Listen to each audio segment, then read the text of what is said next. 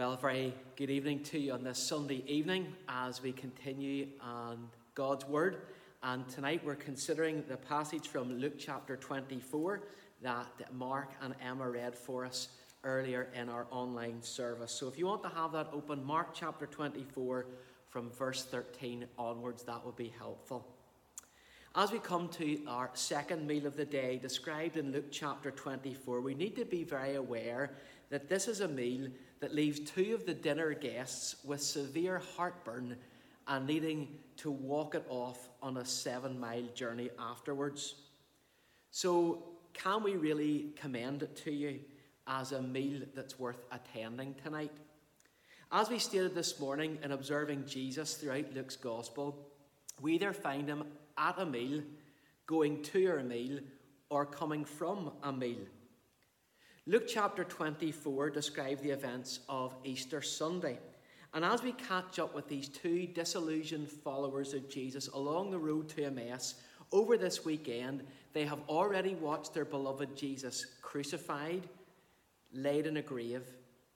They had witnessed his disciples scatter and then reunite in this group in the upper room behind closed doors for fear of the authorities. And on this Sunday morning, they'd also be confronted by a group of women making some outrageous claims and notions that having been to Jesus' tomb, he was no longer there. One of the pair in this chapter is named Cleopas. We read of that in verse 18. And his travelling companion have left the city, and they've also left because the man they had pinned all their hopes in, who would deliver so much, had failed in so many ways and was just another fake Messiah. I wouldn't be at all surprised that this journey from Jerusalem to Emmaus was a walking away from all of that. These guys had taken to their feet, got up and left. The Jesus chapter of their lives was closed once and for all. It was time to move on and get over it. And the sooner they did that, the better. And as Jesus himself meets them and begins to walk alongside them in verse 15, they were on a journey, but that journey was a journey full of nothing but shattered dreams. Shattered dreams. That's our first point tonight, shattered dreams. All summarized in the little phrase that they blurt out in verse 21. Do you see it? But we had hoped that he was the one who was going to redeem Israel. We had hoped. Hope was gone. They openly confessed their disappointment to this stranger who surprisingly seemed to know nothing about all that had gone on in Jerusalem over those last few days. And they told Jesus in no uncertain terms that Jesus was obviously not the Messiah they'd hoped for. Do you see the comedy and the irony in all of this? They told Jesus that Jesus was not all that he had promised to be. These folks had already given 2 to 3 years of their lives following Jesus, working with him, learning from him. And now in the space of just 36 hours, poof, all gone. Smoke. Dead. How they hoped for a Redeemer who would set them free from the Roman occupation and the suppression of their rights.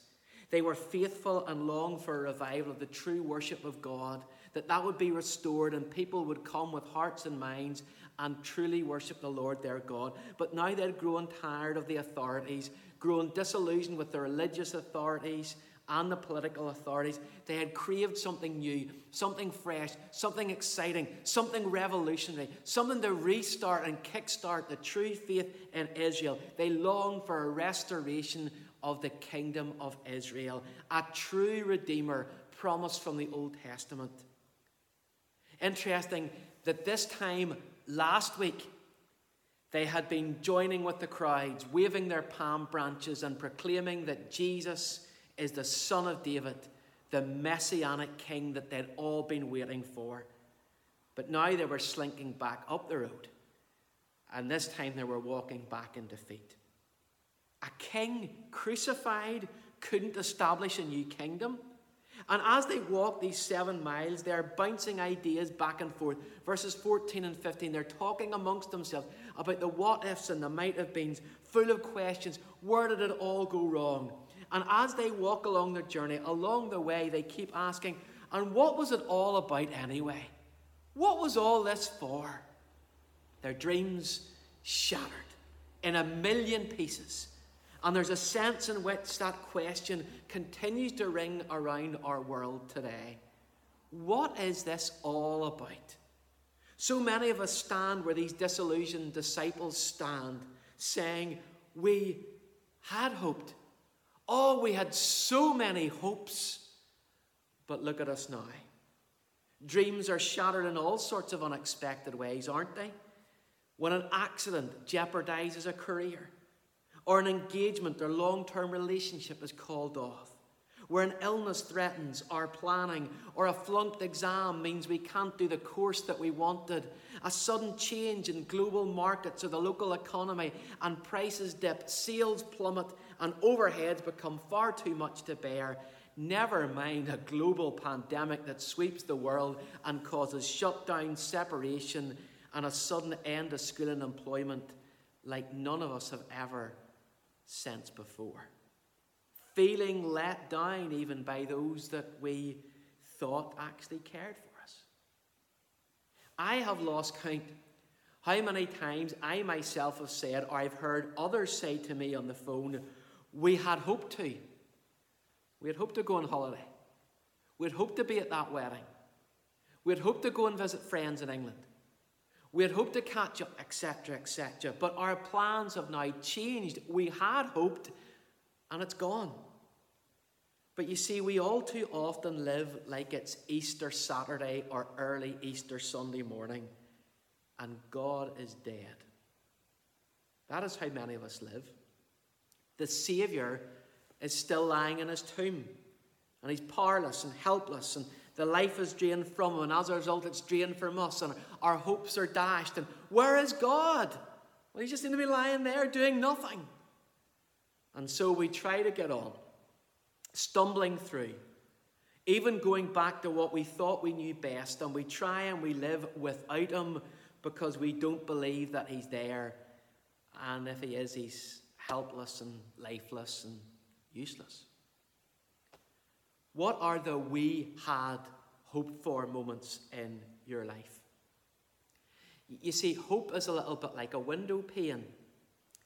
It's clear enough, but if your focus is not dead straight on a window pane, even slightly off, you end up seeing a reflection of yourself and everything that's behind you, instead of seeing clearly through that window what is before you. And for this couple on the Emmaus Road, they were not able to see the resurrection hope standing right there before them as Jesus stood there. All they saw were their broken dreams around them. They weren't looking through the window pane straight. In the middle of it all, they felt deserted and disappointed, whilst the risen Jesus is standing right next to them.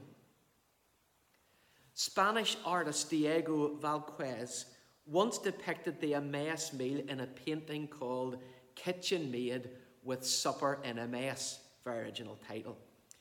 And in the original, Jesus and these disciples feature in the top left-hand corner of the painting. But the central picture, the central character in this masterpiece is the maid preparing the meal. She stands there in the foreground in the kitchen with the risen Lord Jesus behind her. And the artist has depicted right at the front of the scene a piece of rag from the kitchen as the central focus to catch the eye. Now, over the years, this painting was trimmed, and Jesus and the disciples were completely cut out from it, only for it to be recovered and restored in 1933. But here's the thing. For 300 years, that painting was admired, and people looked at it with Christ edited out of the original. Jesus wasn't there. The Bible story was all blotted out, and we were all left in the masterpiece was the washing up the dirty old kitchen rag in the foreground. Tim Chester explains the significance of this. He says, all we're left with is rags. Yet this is where we belong, at the sink with rags. For we live in a broken world. Christ's resurrection is the promise of the new world that is yet to come. but we have not yet received that resurrection body. And our world has not yet been renewed. We live in a world that is still under the curse of sin. And these coronavirus days remind us that the world is not as it should be, neither is it as it once was. But also the quaking of this world through this pandemic reminds us that it's not what it ultimately one day will be. For we live in a world of shattered dreams. We live in a world of, we hope fors and the what ifs and the might have beens. But here's the thing. Jesus joins them on that journey.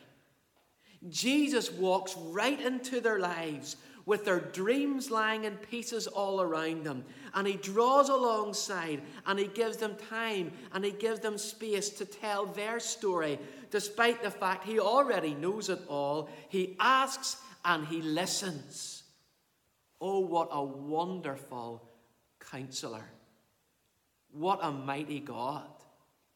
What a loving Father to draw alongside and to draw out from these broken children of his. What's wrong? Oh, how we've so much to be thankful for. That the risen Christ has a habit of drawing close when we are broken and bruised and bereaved. For how many of us can testify to that truth, that when I fear my faith will fail, he will hold me fast. When the tempter might prevail, he will still hold me fast. And do you notice what Jesus does not do? He does not stand before them like a street preacher with a megaphone shouting, Jesus is alive! Jesus is alive! Don't you see me? Here I am! No. He gets close. He takes time. He listens to their concerns. He walks with them in their fear and their faithlessness.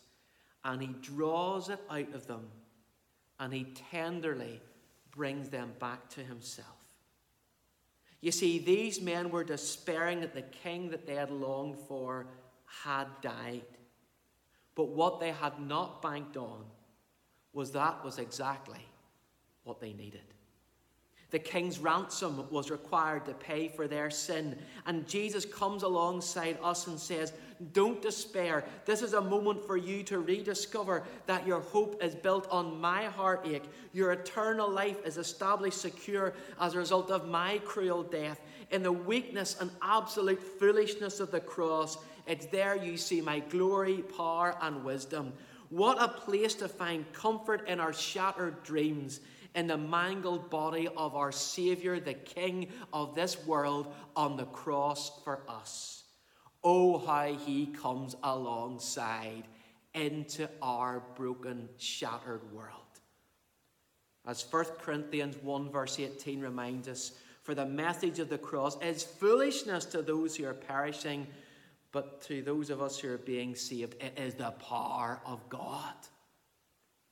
Jesus journeys with us in our shattered dreams. Jesus journeys with us in our shattered dreams. Secondly, Jesus restores their hope through Bible study. Jesus restores their hope through Bible study. That has got to be one of the most uncool headings that I have ever used. Come on, some of you are saying at home, make it a little bit more original, Dave. What about the resurrection power that Jesus shows? What about his supernatural appearance? Why bang on about Bible study in the midst of such a wonderful passage like this? Why? Because out of all the things that Jesus could have done with these beleaguered disciples at a moment like this, what does he choose to do? Jesus, God's risen, conquering Son. What does he choose to do in a moment like this? An Old Testament Bible study, beginning with Moses and working through the prophets that we read about in verses 25 to 27. Jesus' challenge was clear. He had to help them adjust to the true perspective to see the true Messiah. I wonder how many of you out there, I'm sure there are lots of you, share a car with another family member.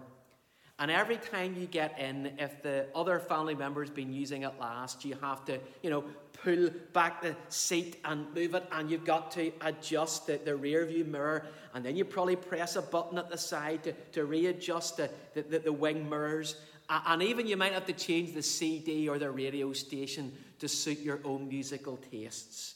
And Jesus does the same.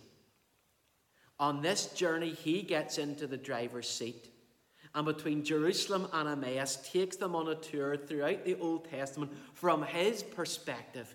I mean, like, wow, wow, a Bible study with Jesus. I mean, it would be like instead of watching a YouTube clip on how Ronaldo takes his free kicks, when it came to your time in that match, he actually walks on and takes that free kick for you. Or when you want to play that guitar riff or that piano solo at a school concert, as you strum away or tinkle the ivories until your guitar hero or piano maestro steps into your place and does it for you perfectly without missing a note or skipping a beat. Jesus teaches these disciples the Old Testament, the book that verse 27 says is all about him, concerning himself. I don't often listen to audiobooks, but I especially like listening to autobiographies that are read by the people who wrote them, or listening to books that are read by the actual author. Why? Because they're the writer of the book. They know every intonation and nuance and where their voice should change and what they should emphasize. Why? Because it's their story. They wrote it. And here Jesus takes them through the Old Testament, and he explains it to them because not only did he write it, but it points to him. The Old Testament is the autobiography of Jesus, the one who is the perfect high priest, the sinless sacrifice, the spotless lamb, the incredible king, the ruler this world has been craving for since the beginning, the one who would crush the serpent's head, the loving creator who knows what's needed, the victorious conqueror who takes the sting from our most notorious enemy. Only the blood of an acceptable sacrifice would be enough to solve our sin and our separation from God problem. And the implication being that the disciples shouldn't have all been bewildered, because the Old Testament leads its readers to a Christ who must die. The disciples were left shattered. Why? Verse 21, they said, we want the Redeemer, someone who's going to rescue us. But hope has not gone, because the Redeemer has died. You see, the message of the gospel is that Jesus had to suffer and die in order to redeem us. Only a Christ who dies in our place can redeem us from the penalty for our sin. Christ's cross seemed to demonstrate to his followers that it was all over and he couldn't be the Messiah. But the scriptures prove that this is exactly the kind of Messiah we need. And we don't just have a gospel that holds up the cross. A Saviour crucified for sin is only a half-truth, a half-gospel. It leaves our dreams shattered still. Jesus was raised to life for our justification. Justification is that law court word that means we're declared right in the sight of the judge. He says, not guilty, free. And the resurrection is such a declaration from God the judge that the price has been paid for sin. Jesus' death was enough. No more is required. Nothing less would satisfy. The resurrection is a little bit like a receipt for the goods that have been paid. We hold that receipt tight because Christ died for our sin and he rose again for our justification. At the resurrection, Jesus walked free. The price had been paid. And if we trust in him, we too will walk free. Luke calls on us to believe in this great reversal. The condemned Jesus is vindicated. The dead one is risen. The shamed one is now glorified. And Jesus takes his disciples through all of this in an Old Testament Bible study. How do we make Christ known to our world? Folks, it's not primarily through singing, beautiful and all as the praise might be, nor testimony, dramatic and all as the story of a sinner saved by grace might be, or dreams, or visions, or YouTube clips, but primarily Christ is known and comes alongside us through the Bible. That's what Jesus uses to prove his identity and is to turn his disciples' mourning into joy. It doesn't sound trendy, but that is God's way. And that is where we meet Jesus. In the pages of this wonderful book, he speaks to us boldly, directly through this book. This is where we hear God's voice, not in some way out man way, or some deep spiritual experience that all other churches seem to have, but here in this book, in this way. In fact, speaking of listening to God's word and spending time listening to Jesus reminds me of one other meal. Yes, another meal in Luke's Gospel, in Luke chapter 10. Have a read at it later, Luke chapter 10, 38 to 42, in the home of Mary and Martha and Lazarus. Remember them? Where there Martha is serving, left with all the work, whilst Mary is sitting listening to Jesus in a rapt attention at his feet. Martha gets upset. It appears that her sister is doing nothing to help, until Luke says in chapter 10, verse 40, Martha was distracted by much serving. Martha was distracted from Jesus. And Jesus says to her in verse 41, Martha, Martha, you are anxious and troubled about many things.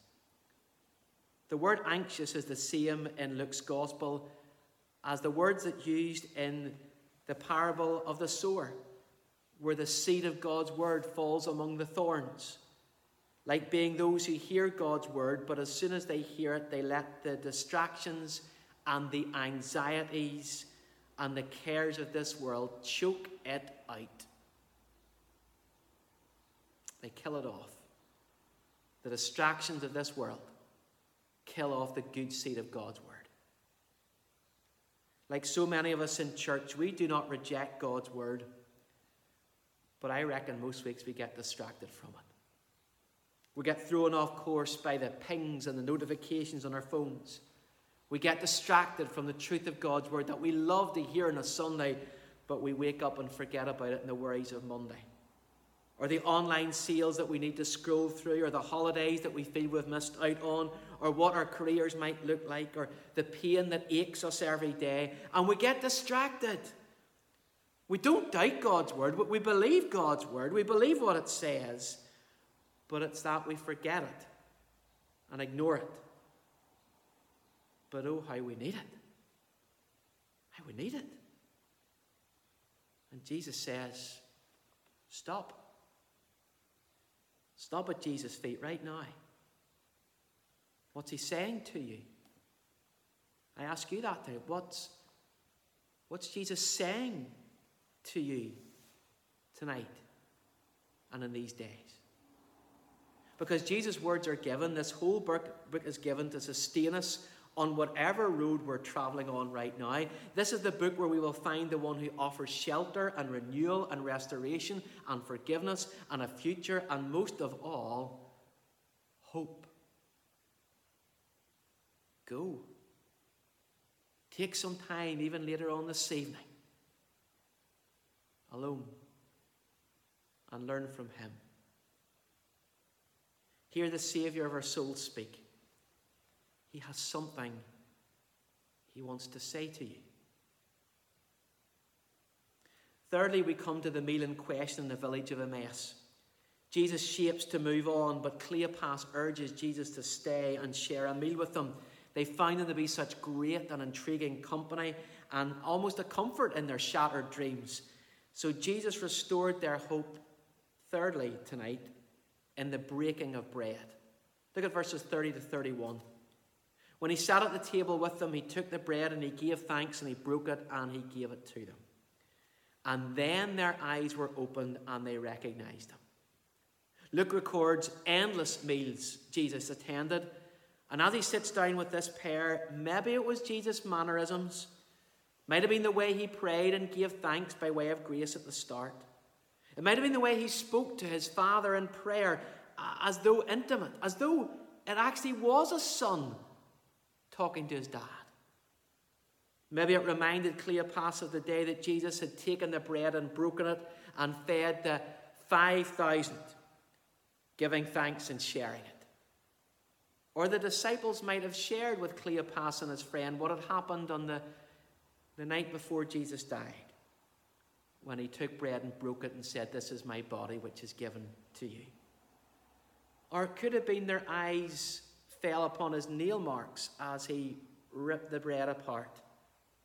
This man had clearly seen suffering, and they saw it in those wounds as he shared the bread. Whatever it was, Jesus was recognized in the breaking of bread. They knew it was him as he sat down to eat with his people.